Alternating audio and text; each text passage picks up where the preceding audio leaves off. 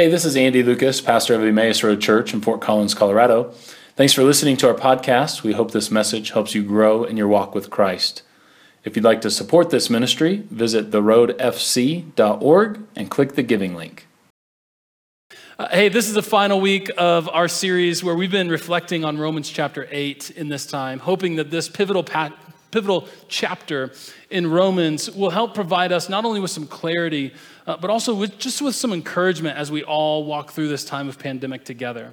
And actually what we're doing is we're kind of working our way backwards through Romans chapter 8. So we began with 8:28, this Paul's kind of crescendo statement where he declares that God works in the midst of all things with you for the good. And so in that first week of the series, if you remember way back, we learned that sovereignty is not about control, but rather sovereignty is about the ability of God to take the raw material of our lives and then work at it so that it can bring about new creation. And what great news that is for us, that in all of the ups and downs of life, whether seasons of intense struggle or seasons of celebration, God can bring all that raw material of our lives and bring about new creation. In the second week, we explored the nature of Christian hope, and we learned that Christian hope is not just optimism, it's not positive thinking, but rather Christian hope is rooted in resurrection. And resurrection is the ability of God to set things on a new course, that which seemed to be dead is then given new life for the redemptive purposes of God in our lives and in the world. And so resurrection, modeled after the real physical bodily resurrection of Jesus in history, shows us the ability of God to take that which seemed to be dead and set it on a new course. That resurrection is God intersecting human history when everything appears to be headed toward death. And then next we learned that about kind of the contrast that Paul is beginning to make in Romans chapter 8. And first we looked at the difference between the body of death and then the spirit of life. We looked at this reality that our bodies are subject to death because of sin, but the spirit of life brings life inside of us, or the spirit inside of us brings life. And that this has opened up a new way of life for us, that Jesus kind of had a shorthand way of talking about it called the kingdom of God, the ways of Jesus.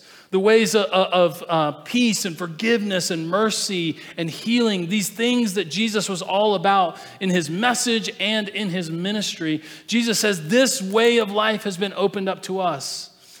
And we talked about that as kind of we were all born into this one-way highway, but now through the spirit of life that lives inside of us, a new lane of the highway has been opened up.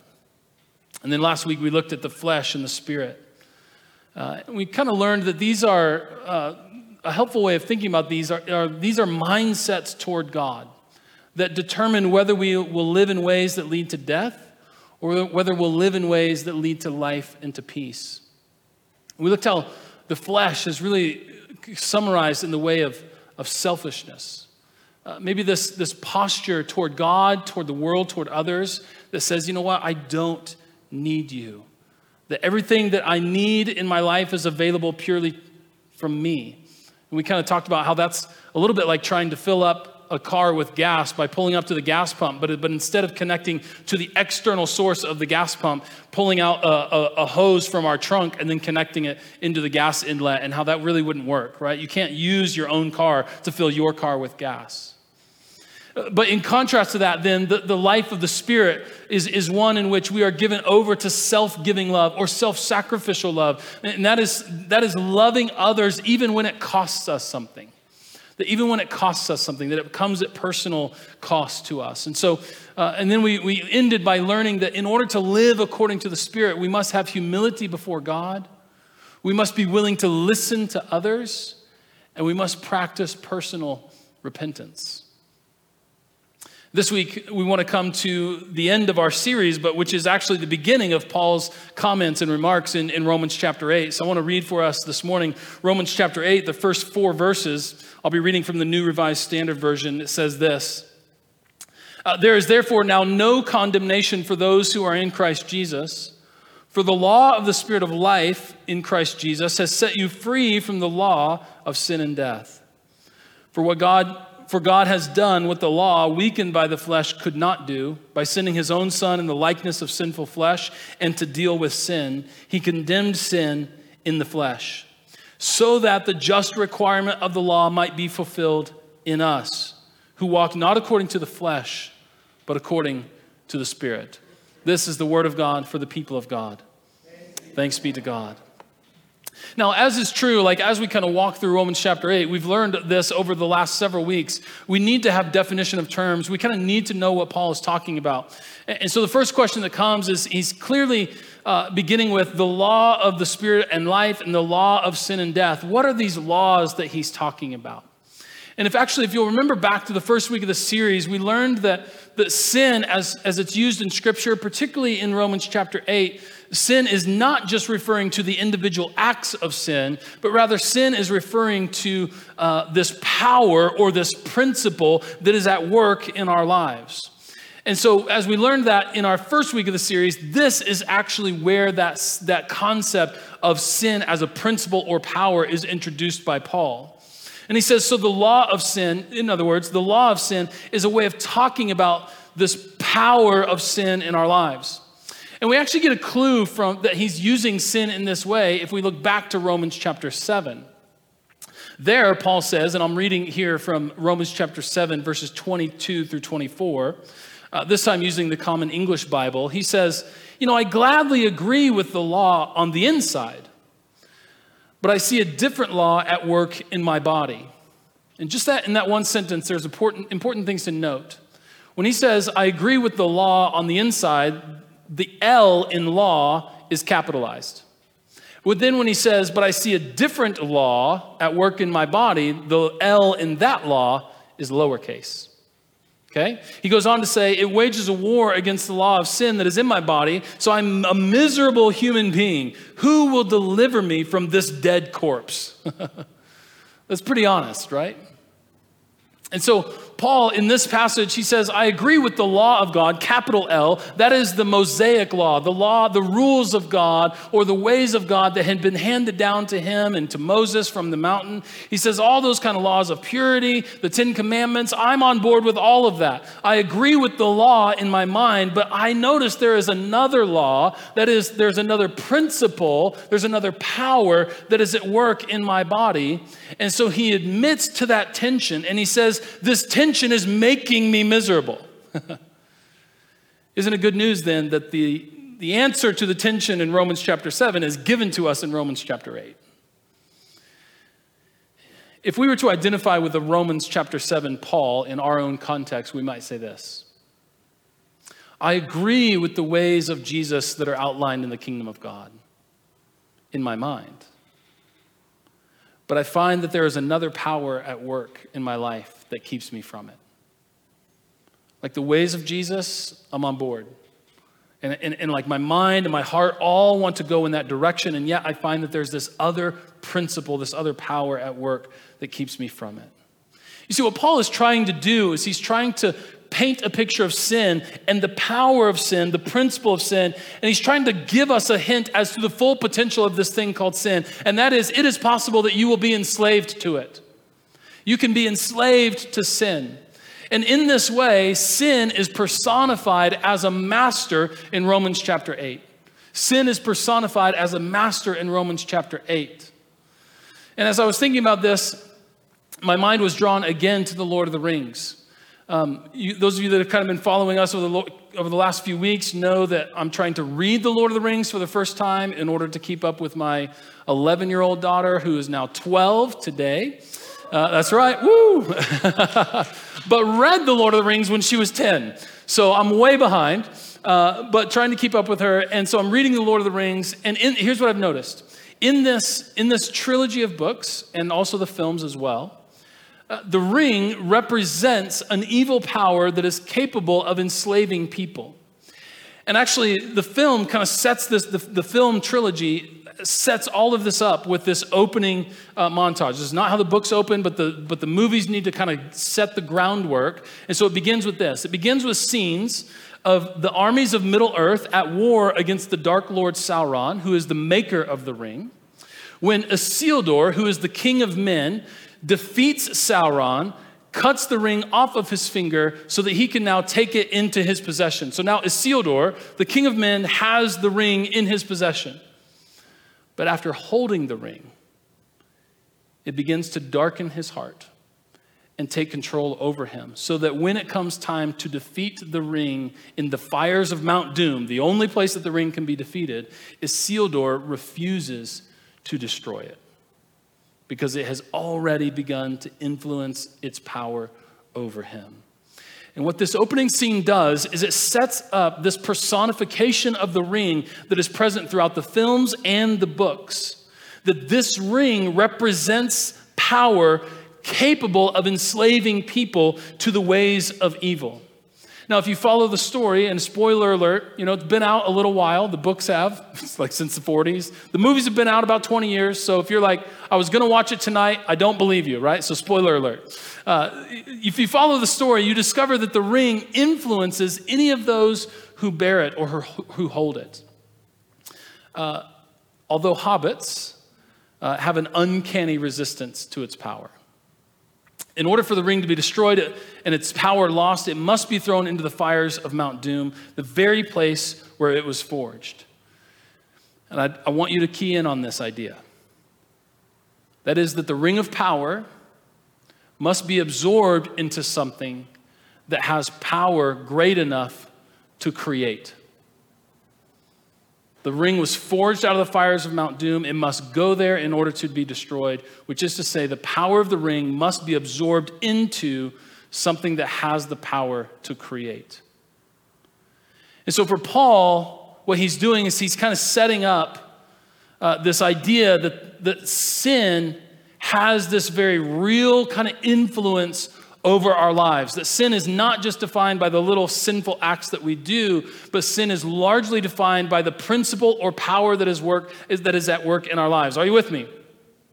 And then Paul says, and he gives us this great truth in Romans chapter 8. He says, for God has done what the law, that is the rules and the guidelines and the outlines about how you're supposed to live, this kind of external work, God has done what the law could not do by sending his own son to deal with sin. That's verse 3.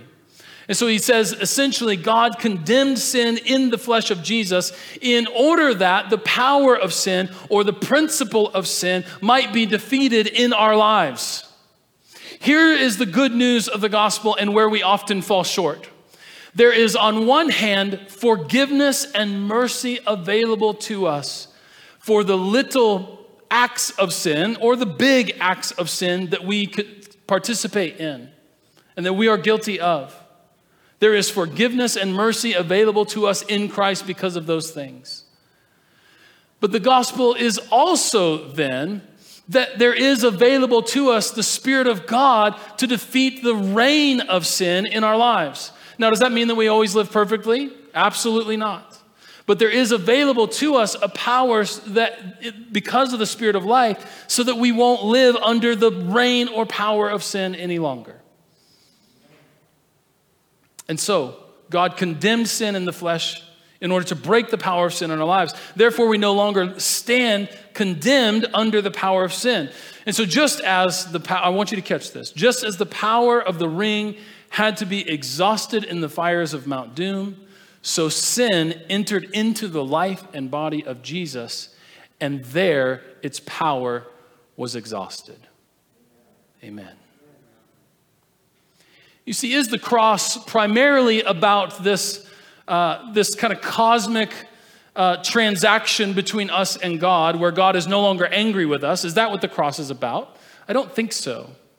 You see, the ways in which the Scripture, the New Testament, tend to frame the cross is not that God worked out a cosmic transaction on our behalf, but that God has acted on our behalf, for our behalf, in order that sin might be defeated, that the power and the principle of sin might be defeated. And so here's the reality, where the violence put upon the body of Christ, in order for violence to be maintained, it needs a violent response. A cycle of violence. That cycle is broken through the power of forgiveness. The Messiah willing to suffer and then not act in vengeance, but respond with forgiveness. And so we find that all of this sin was put upon Jesus, and its power then absorbed and then defeated through the power of forgiveness, and one unwilling to retaliate. And so Paul then says, since sin has been condemned in Christ, then we have this reality. There is now no condemnation for those who are in Christ. Where we once lived under a power too strong for any of us to defeat on our own, thanks be to God, that power has been defeated, and we now are no longer condemned. Remember, I began the service with, I greet you in the name of the rescuing God who has had this history of rescuing his people, but now by Christ and through the Spirit offers us rescue from sin and death. Or as Paul puts it, there is now no condemnation for those who are in Christ Jesus. Which is to say, there is no doubt about God's verdict about you. You see, some of the things that I see people struggle with as a pastor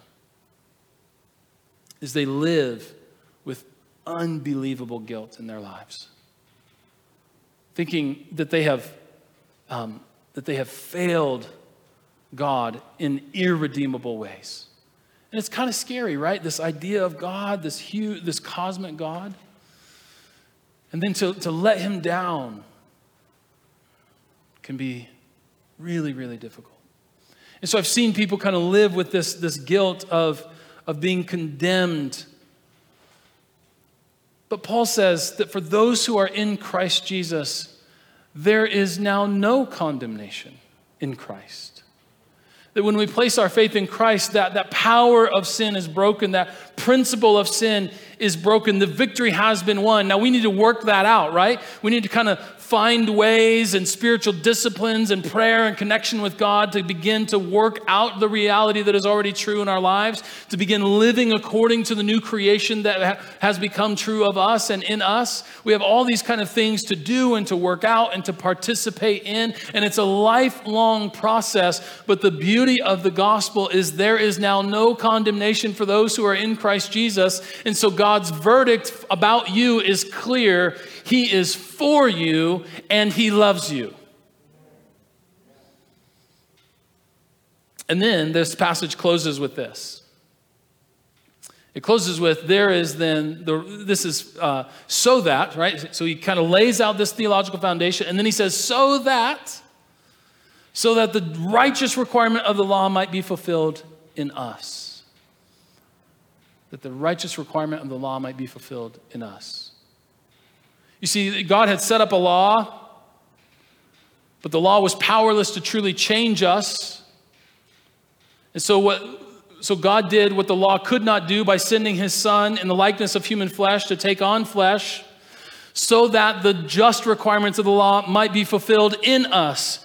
Which is to say, the law couldn't change us, but after being changed, we are then freed into new allegiances aligned with Christ. Now, again, for us, we kind of hinge our theology on the full revelation of God in Christ. And so now we say the kingdom of God, the ways of Jesus, the forgiveness and the mercy and the love and the peace of Christ, those ways of life are now opened up to us. A new allegiance has been offered to us.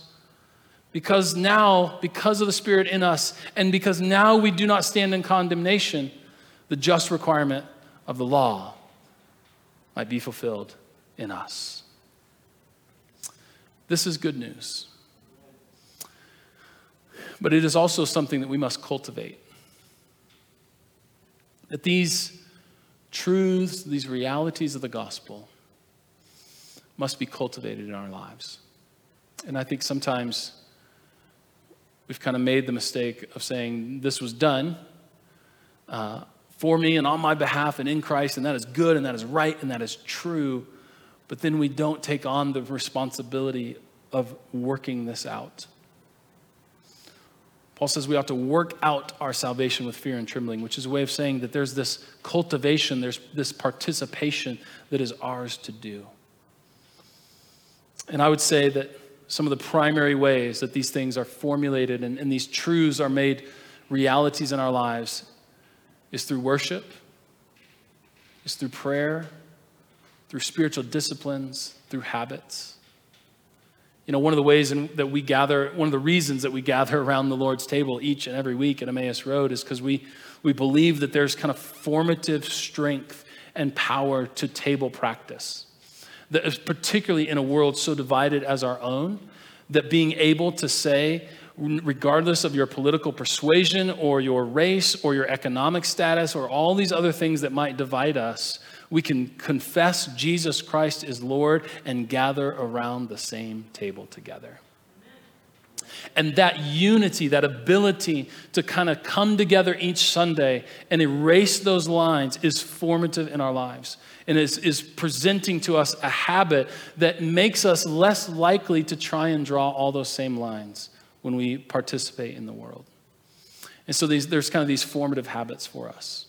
And so I encourage you today, my encouragement for you today and this week is to begin to think about right now in your lives, what are some habits, some ways, some practices that you can begin to cultivate that which is already true about you, which is the Spirit of life lives in you and you do not stand condemned, but rather the power and principle of sin has been defeated in your life through the power of the cross and the resurrection.